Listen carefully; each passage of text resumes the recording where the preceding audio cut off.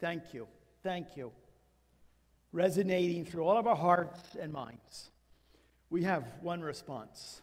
Would you bow your heads and pray with me as we thank the Lord for our time together? Let's pray.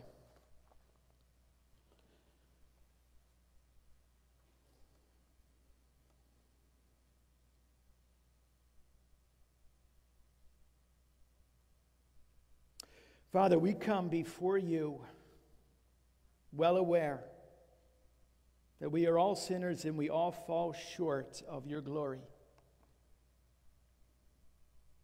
And with thankfulness and gratitude and gratefulness on our hearts, we just lift up your name. We praise you for who you are. We praise you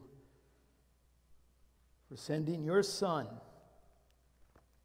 to live a perfect life, to suffer on our behalf and to die, to pay the price for our sins.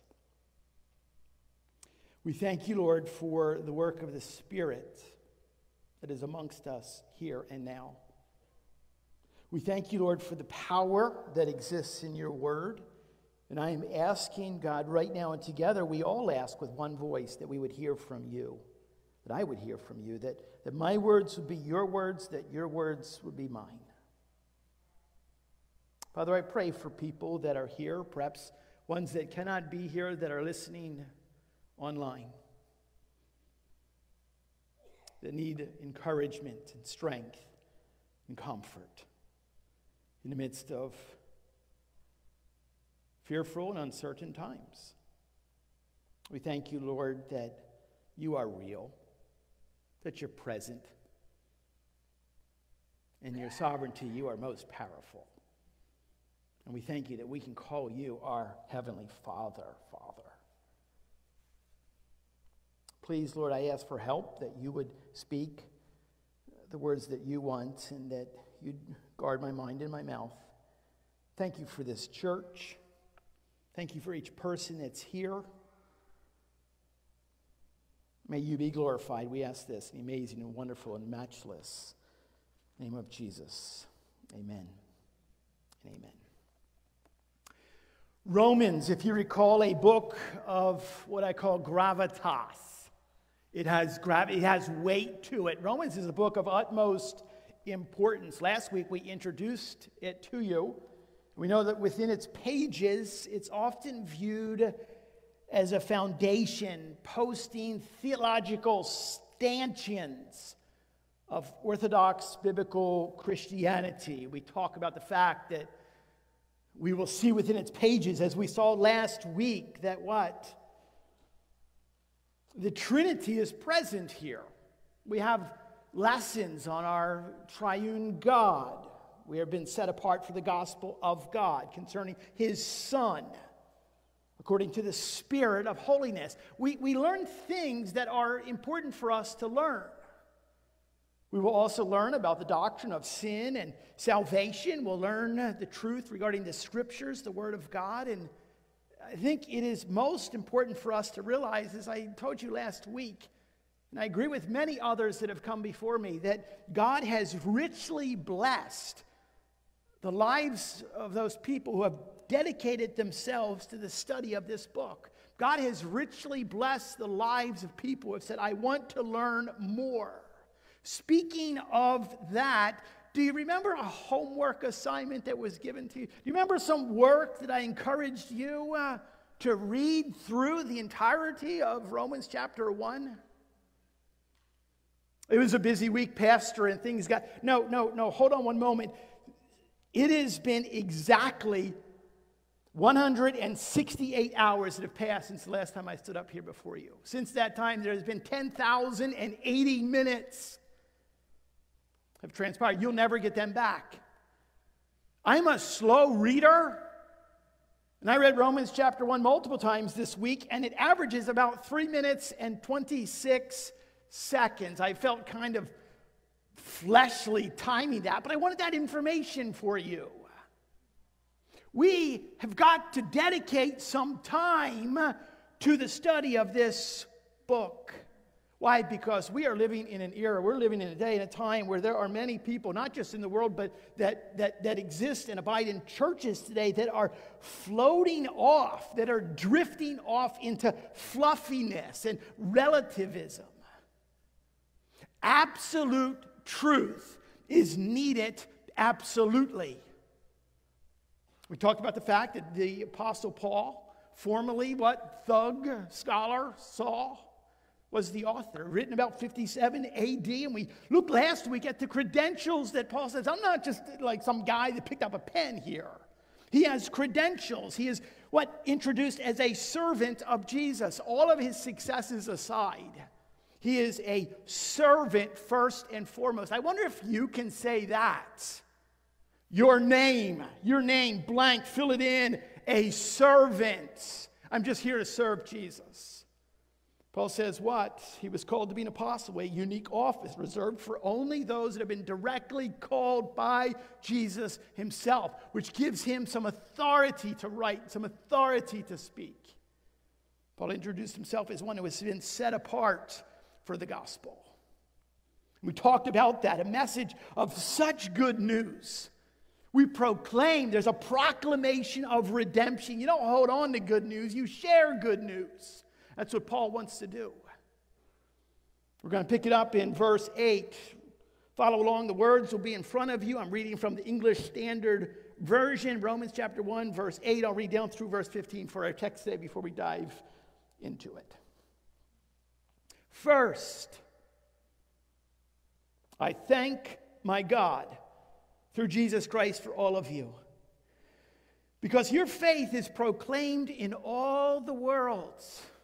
For God is my witness, whom I serve with my spirit in the gospel of his Son, that without ceasing I mention you always in my prayers, asking that somehow, by God's will, I may now at least succeed in coming to you. For I long to see you, that I may impart to you some spiritual gift to strengthen you. That is, that we may be mutually encouraged by each other's faith, both yours and mine.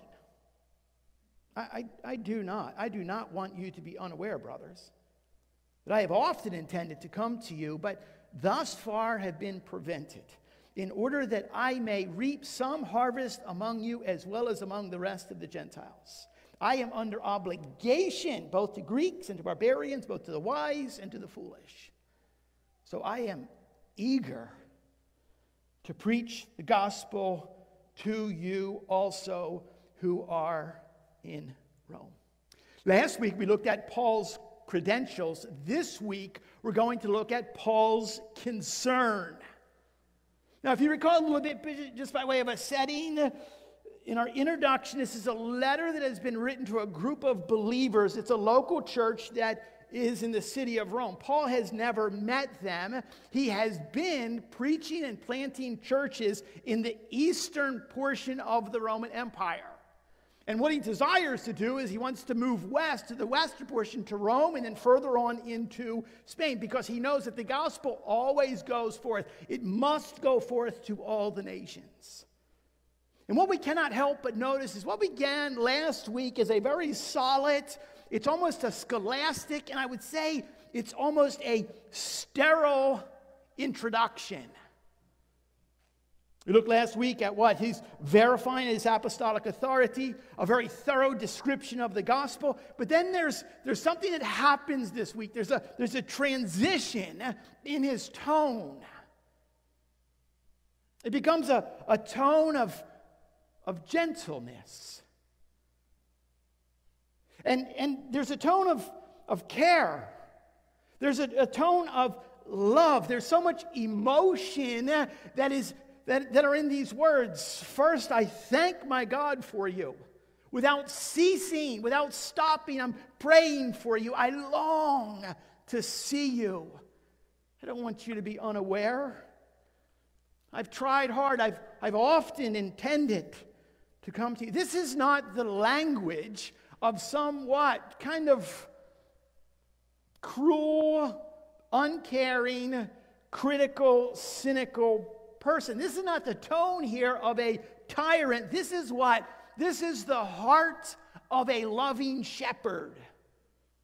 He is opening up his heart so that they can see and hear his concern. The reason is this: he has gotten word that there's some problems in the church of Rome. There's actually some friction. People are judging one another. There's division and conflict over doctrinal distinctives. Jewish believers versus Gentile believers. Some Jewish believers want to return to what? The celebration of feasts and festivals and dietary laws and celebrating the Sabbath. So what's happened is that people are actually judging one another like, I'm more spiritual than you are. I'm right, you're wrong. Could that ever exist in the context of a local church? For people in churches to sit here and say, I just have a little bit more in my tank than you do. That actually happens. Personally, I believe one of the greatest scars to the work of the gospel in our society today is the testimony of a fractured, arguing, bickering church within the community. People, we've got to realize here what? We are all family. We've all been called. We've all been rescued and redeemed. We've all been set apart. So there is no place for division. There's no place for infighting. And the enemy loves to sow the seeds of discord. And it can be anything. Anything can be used. Political differences and divide. Signs posted all over people's lawns. You think there's an opportunity here for the enemy to sow some seeds of discord? Doctrinal distinctives, racial divide, even a philosophical approach to ministry. It doesn't matter. The enemy will use it's like just a grenade that he wants to send off, dividing and destroying churches. Later on in Romans, in chapter 14 and chapter 15, we're going to read about the fact that as for the one who is weak in his faith, welcome him. It actually says what? Not to quarrel over opinions. God has welcomed us. It says what? That we who are strong have an obligation to bear with the failings of the weak, not to please ourselves. Let each of us please his neighbor for his good, to build him up. You realize it says in Romans chapter 3, all of us are sinners. All of us fall short of God's glory. When you walked into church this morning, some of you noticed it. Perhaps most of you did not. But in our entrance, in our foyer, in our lobby, there are giant words that literally are what? Painted on the wall. And it says this: welcome one another as Christ has welcomed you, for the glory of God. You see, the idea of a church is that we're to be characterized and cradled in love for one another. But it's not an excuse to ignore sin. So this is the balance that Paul is trying to strike here. In love, but yet with apostolic authority, he has to confront, he has to speak truth. He needs to address and he seeks to correct the division of what really is errant or bad teaching or bad theology that has crept into the church. Bad theology in a church is like cancer in the body. Some of you who have suffered, some of you who are survivors know exactly what I'm speaking about, with the devastating destruction that cancer brings on your body. That's what bad theology is in the local church. Eating and destroying. Therefore, there is always a matter of urgency to address it. Think for a moment if you were to go to the doctor and they begin to order more tests, more blood work. We're going to bring you in again. And you have been given a diagnosis. And as a result of that diagnosis, the prognosis is not good. There's a moment of consultation. Doc brings in and says, we're looking at this and it doesn't look good. Results of the MRI, the results of the blood work. And he says, I hate to say this, but it doesn't look good. As a matter of fact, it looks bad. And I have to be honest with you, it looks really, really bad. Doc says this, don't worry, I've got some good news here. Because I have an opening for surgery. I have an opening for treatment to begin. And he gets his assistant and says, it looks like right now we have an opening early April, the 8th. It's a Tuesday, 8 o'clock in the morning. Would you be free then? If you had a diagnosis, the result is what? This is bad. And he gives you an appointment 6 months from now, you're going to say, no, doc, that's not good. That's not going to work. That doesn't work here. Get me somebody else. Get me out of here. Likewise, what? We have got to sense the urgency to what Paul is saying with these words. I long to see you in verse 11. I'm eager to preach to you in verse 15. Why? Something's happening here. There's a disunity, a disharmony, a splintering, sin that has been left, and it is the most damaging and it is the most dangerous to the life and health of a local church. Therefore, what? We have got to be strong. We've got to be healthy. We've got to be shining as bright lights in a dark world. Therefore, sin must be confronted. I learned this by example. My father-in-law, Edward George Henderson, passed away just last spring. Was a pastor for more than 20 years. And having a father-in-law as a pastor is kind of terrifying at some levels when you're a pastor, but also it is an amazing, amazing blessing. Because I'm like, hey, Grandpa, what's up with this? How do I handle this? Grandpa Henderson not only was led to the Lord as a child by an older woman, his Sunday school teacher from East Hodgson Bible Church in East Hodgson, Maine. What's interesting is that Sunday school teacher actually took him through, as a child, through the book of Romans. As a result, Grandpa loved the book of Romans. Clearly his most favorite book to dig into, to search and study, and to teach and preach from it. At one particular point in his life, he was called to a church, and he was very quickly made aware that there was an issue, there was a problem in the church. It was a matter of sin, and it was within the context of the leadership, and it had been left there.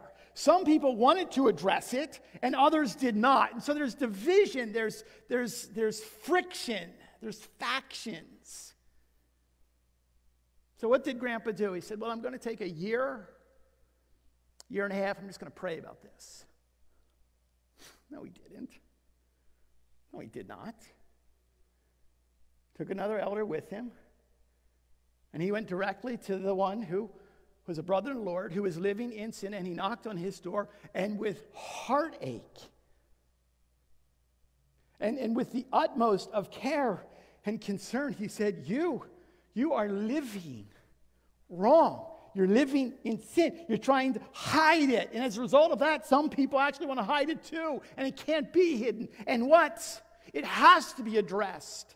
And it has to be addressed now. That's Paul's concern here. He has a legitimate concern. How does he handle it? How does he proceed?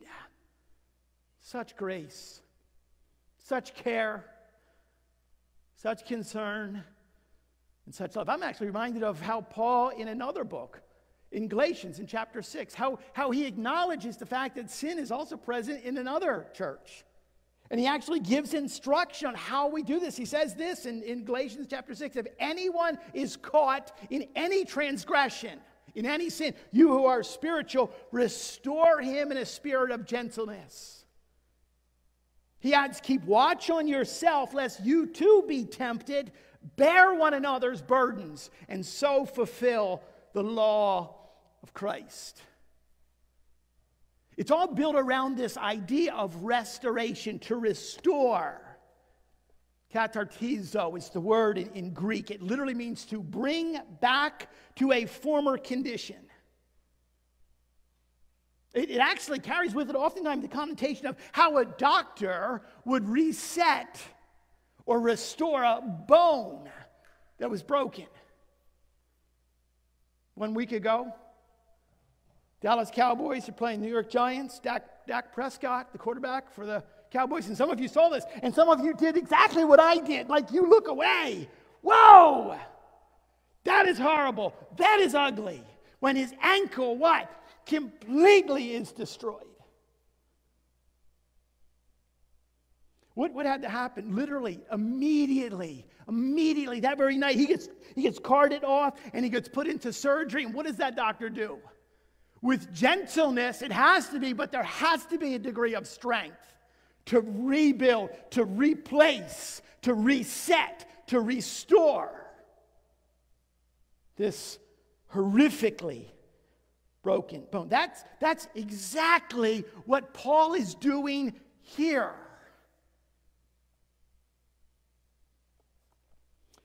He doesn't attack. Instead, what he wants to do is, number one, encourage them personally. Even though it's a setting that is not good. It's a setting that's going to need some correction. It's a setting that needs to be restored. It's a broken bone that needs to be reset. What does he do? He wants to encourage them personally. And he says it, he begins with, first of all, I just thank God for you. I thank God for all of you. Notice that little tiny three-letter word, all of you. Doesn't matter if you're Jewish, doesn't matter if you're Gentile, doesn't matter if you're rich, poor, white, black, doesn't matter. I thank God for you. And then what he does is that he finds the positive and he says, I've heard of your faithfulness. You're meeting together. You're gathering together. You're being taught the word of God. You're making disciples. I've heard of your faithfulness. It's known. And then he says this, and I love this. And let's hold on to this. He says, I am praying for you. I can't stop praying for you. Last night I was awoken in the middle of the night with a name in my head, and I had to pray for that person. That's what Paul's saying here. I can't stop praying for you. I just want you to think for a moment right now with your own life and the way that you encourage, the way that you pour into other people's lives. What does it look like? What does it look like for you to encourage someone? Here's a great model for you that we can follow. And have to be certain this is done with sincerity. Sincerely, he's offering his encouragement and his prayers. It's not being done quickly. It's not being done flippantly. But it's important and it's needed words of truth. A phone call that you have made. A text. I just need to send a word off. Some of you are card writers, and praise God for that ministry. For years and years and years, I have kept a Nike shoebox underneath our bed. And when someone writes me a note or sends me a card, you do not realize the significance and the weight and the importance of those words of encouragement. And for you, I put them in that Nike shoebox, and I filled that box up, and I got another one. And I filled that one up. And I cherish these notes and words of encouragement. That's the weight and significance that we can have as we encourage one another. Why is this important? Not only to encourage them personally, but Paul says, I want to be encouraged by them. This is very important. This is not a one-sided relationship here. Superman, Paul. I'm just here to save the world. It's not like that. Paul adds, I long to see that we may be mutually encouraged by each other's faith, both yours and mine. Oh, how many times do we see throughout the pages of Scripture, the one another's, the serve one another, to give to one another, to love one another, to encourage one another. That's what this is about. Paul's not saying, "Well, I'm only here for you." He's saying we need one another. We need to be together. The apostle, this is the apostle, all of the weight and authority of his office, gifts beyond measure. We would hold up the apostle Paul and say, "If only." And Paul is leaning in and he's saying this, "I need you." We have been in a most interesting season over the past 6 months. We know as well that I have been very clear and very bold about the importance of us worshiping together. We were a season where we were online because we were instructed, well, we can't be together for fear of sickness, and so we want to be wise and cautious. Some people are still battling significant conditions that would not allow them to be here. And so we obviously and always encourage people, if it's not safe for you, if it's not wise for you, then you cannot be here, and I fully understand that. But what has happened as well is that we've actually come through this season where there's a tremendous convenience to saying, "You know what? Yeah, it's been a long week, and I was up pretty late, so I'm just going to stay home. I'm just going to worship in my bathrobe, and we're going to go to church online." A wonderful blessing, and there's needed seasons for that, but there's also a needed season for us to literally and physically be together. If Christ is the head and we are the body, how effective is a body? How much does a body function if there's limbs that are missing? Therefore, we all need to be together. We need you. How is this going to happen? What does this look like? In this particular case that Paul is referring to, it has a purpose to strengthen them spiritually. I long to impart some spiritual gift to strengthen you. Now we know that Paul's gift is what? Is a desire to serve. And Paul's gifting is that he has the ability to offer a strong, clear, healthy diet of doctrinal truth through his teaching and through his preaching, to correct errant theology, to offer unity and oneness in the midst of divisiveness. And Paul's going to do this through the gifts that has been given to him. But we know, as we kind of reminded the little ones earlier this morning, as much as we delight in receiving a gift, we know that gifts are designed to be given out. When we've been given a gift, and you're to use it for the glory of God. And we know that there's gifts that differ. We'll talk about that later on in Romans chapter 12.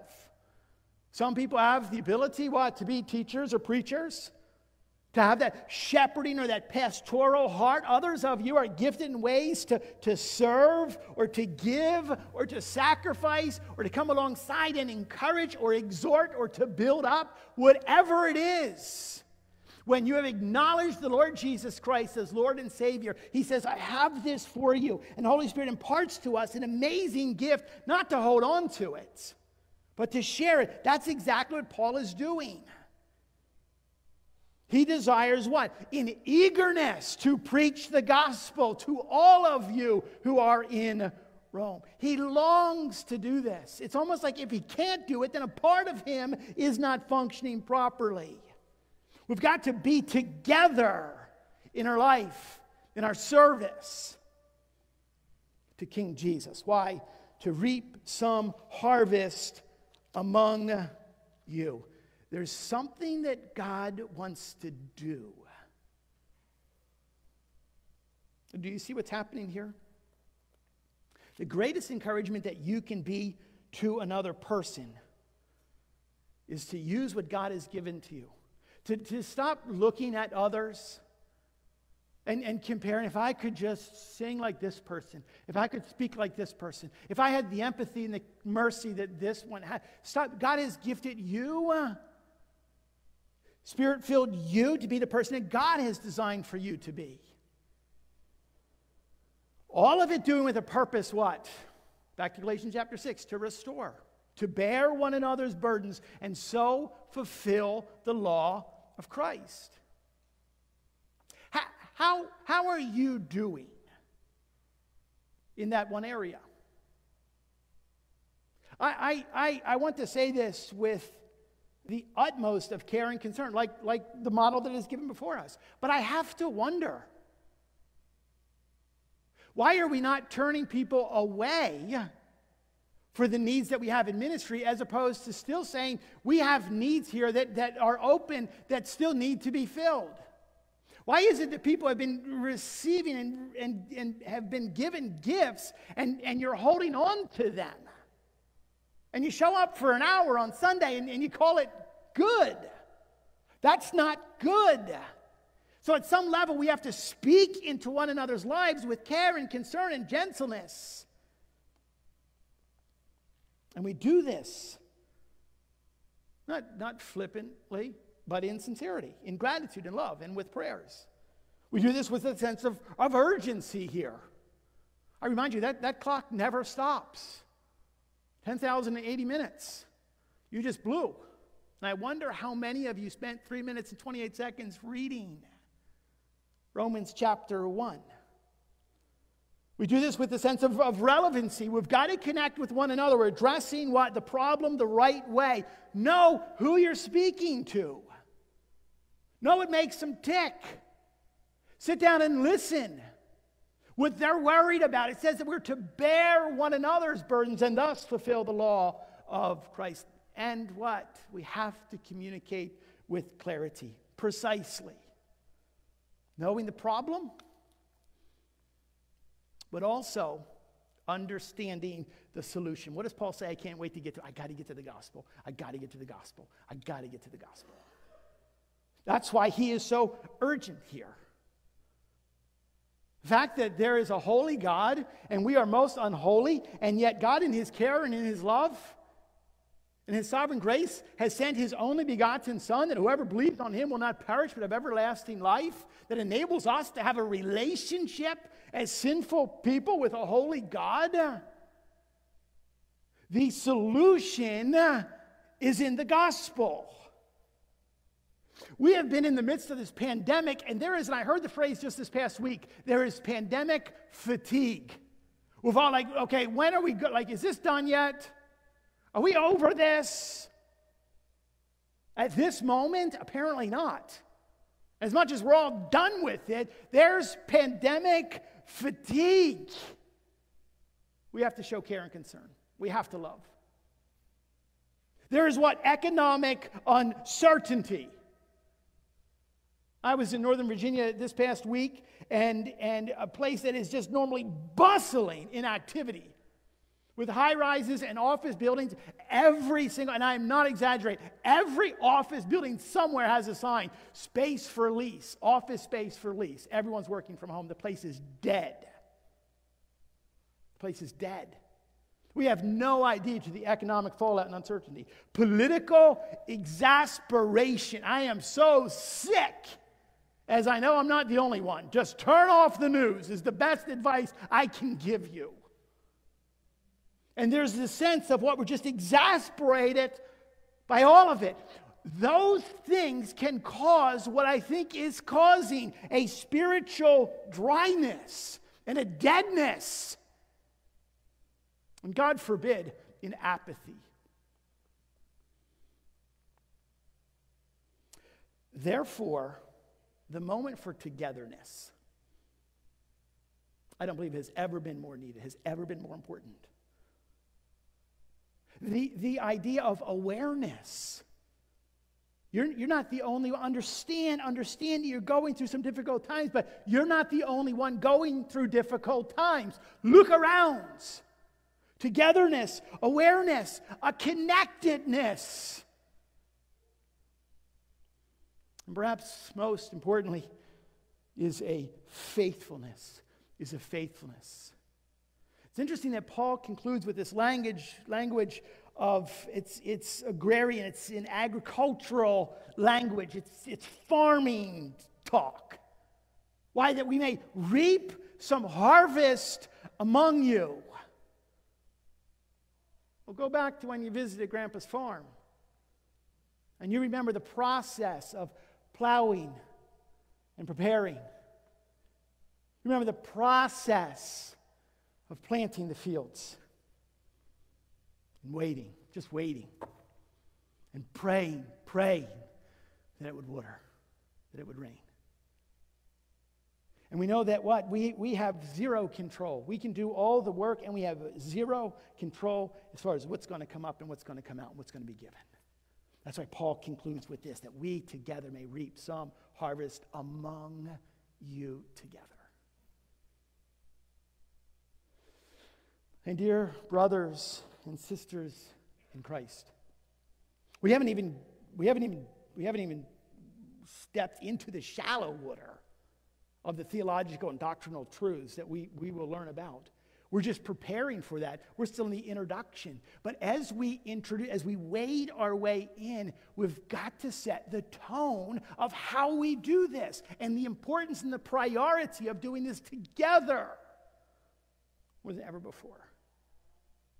Now, all of this is cradled, all of this is couched in the incredible work that the Lord Jesus Christ has accomplished for us on the cross. And I am so thankful that this text of Scripture aligns with the day that we just pause, everything stops, and in quietness, there is a degree of awkwardness to remembering the communion table. Good. I'm glad it's awkward for you. Because as awkward as it is for you, think of how painstaking it was for the Lord. Now we know what exactly took place. We read it in Scripture. Jesus Christ was meeting with his disciples. His entire earthly ministry is coming to a culmination, and he knows what's going to happen. Let's go to that upper room. Jesus is meeting with those that are closest to him. He knows that he will suffer and die. He knows that he will leave them. And he speaks to them. And not only does he speak to them, but he gives to them something that we have before us today, that we need before us. Matthew chapter 26, let's go to that upper room. Listen very carefully now as they were eating. Jesus took bread. And after blessing it, he broke it and he gave it to the disciples. He said, "Take, eat. This is my body." He took a cup when he had given thanks. He gave it to them also, saying, "Drink of it, all of you." Listen to this. Matthew 26, verse 28. "For this is my blood of the covenant, a promise, which is poured out for many for the forgiveness of sins. I tell you, I will not drink again of this fruit of vine until that day when I drink it new with you in my Father's kingdom." Jesus is drawing all the attention in the midst of terror that his followers, his disciples, are in. He draws their attention to this piece of bread and this cup of wine. And he said, this is a picture for you. And we understand that we are individuals, that we remember things when we can touch it. We remember things that we can smell, and we remember things and we can taste them. So that's exactly what Jesus Christ does. He takes some bread, and it wasn't a beautiful piece of bread like this. It was unleavened bread, so there's no yeast in it. It was flat. It was flat. And as an object lesson, he held it up in front of these 12, and he broke it. And as he broke it, he said, this is a picture of my body. Just as this piece of bread is being broken, my body is going to be wrecked. It's going to be broken, whipped and pierced and nailed. He said, I want you to eat this. Some false doctrines would say that it actually turns into the body of Jesus when you ingest it. That's not true. It's a piece of bread. Jesus also took what? The fruit of the vine, and he poured it out. And as he poured it out, he said, this is a picture of my blood. And we just read about in Matthew chapter 26 that it's because of the blood that the forgiveness of our sins is made real. Without the shedding of blood, there can be no remission of sins. And he passed it out. They clearly would have broken COVID protocol. They clearly would have not been social distancing because they probably drank from a common cup. You know what that means? I'll take a sip, you can have a sip, and you pass it, and pass it. It's not the mode, okay? It's not how it's done. It's the fact that we have a moment to remember that Jesus' body was broken for you and his blood was poured out for you. Why? Because he loved you so much. He wanted you to hold on to this reminder. And that's why we gather as a church. We are defined as those who've been called, set apart with a purpose, and we are defined by the fact that we remember the sacraments of the communion table. That's who we are. Jesus says, do this often, often, often in remembrance of me. Don't forget, don't forget. There's going to be a lot of things out there that are going to draw your mind and your attention away, your affections away. Come back to this and come back to this. And that's why we do this. Now, we don't take communion in order to be saved. Matter of fact, we take it because we have been saved. And so I'm going to remind you that if you are here today and you have not acknowledged the Lord Jesus Christ, like he's a swear word to you, or he's a good guy, but you've not acknowledged him as Lord and Savior, then with the utmost of respect, I do not want to be rude, but I would ask that you not take this. Please don't. But if you have acknowledged the Lord, and today, it says, what in 2 Corinthians, is the day of salvation, that today we can acknowledge the fact that we are broken sinners in need of the saving work of the Lord Jesus Christ. And you know that apart from him, there is no hope. Then today you can put your faith and your trust in Jesus. I would encourage you, I would love for you to do that. And then this is yours to celebrate and to commemorate what Jesus Christ has done. Now we know that it's a little bit different. I'm going to ask the elders and deacons, those that are going to come up, and just so that you understand, it's going to look a little bit different today. Pastor Josh did an excellent job on explaining to us what we're going to do. And so they're going to serve you without kind of touching every single thing. So they'll have gloves on, and we're going to just take a moment in quietness to kind of pray and prepare our hearts to receive this. So there are several stations in the back and also in the front. And the guys will serve you the bread first. And then you can come back to your seat and we'll pray and we'll receive that together, and then they'll serve you the cup. But you'll have to come up out of your seat to walk to one of these stations to be given it, rather than it coming around to you. Hope you understand that so that we don't pass it and touch it with one another. But more than how it's done, we're remembering why we do this and what this is a picture of, and celebrating and commemorating the incredible gift of salvation that Jesus Christ offers to us through his death, burial, and resurrection. Let's just take a moment to quiet our hearts. When the time is right, you can come forward and receive the elements, and then we will pray and ask God's blessing upon it.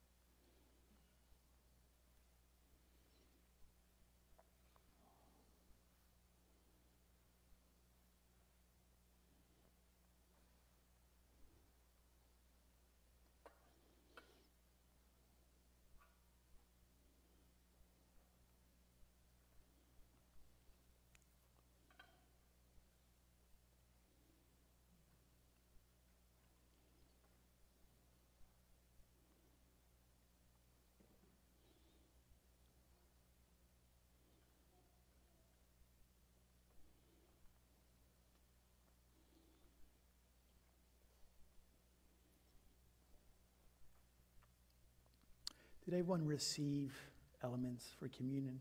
1 and 2.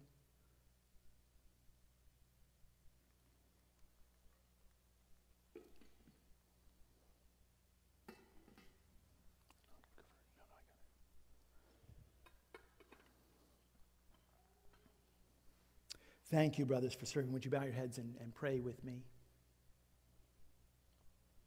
Father, again, we're just most grateful for who you are and what you have done on our behalf in offering. I cannot imagine the very thought of offering my son.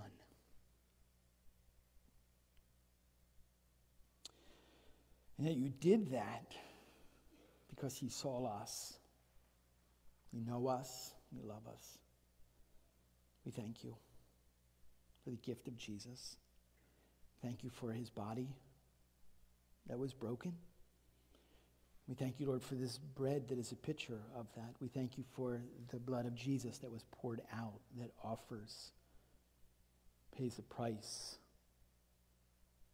through death for our sins. We thank you for the cup that is a picture of that. Bless each one of us. Speak to us.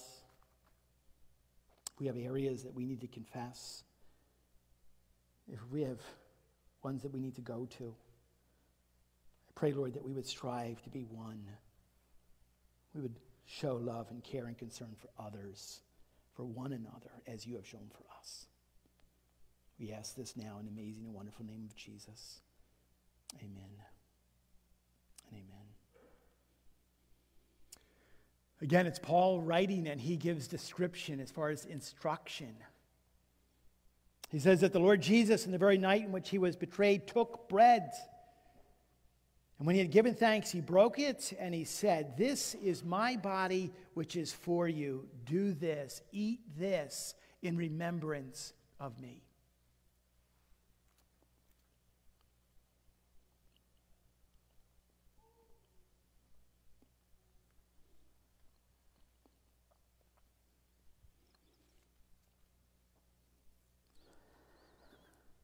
It says in the same way also he took the cup after supper, saying, "This cup is the new covenant in my blood.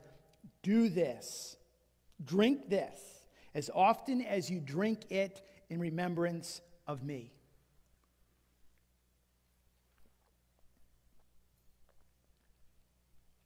As often as you eat this bread, as often as you drink this cup, we are proclaiming the Lord's death until he comes again. And oh, how we look forward to when he comes again. Go and lead us. Amen.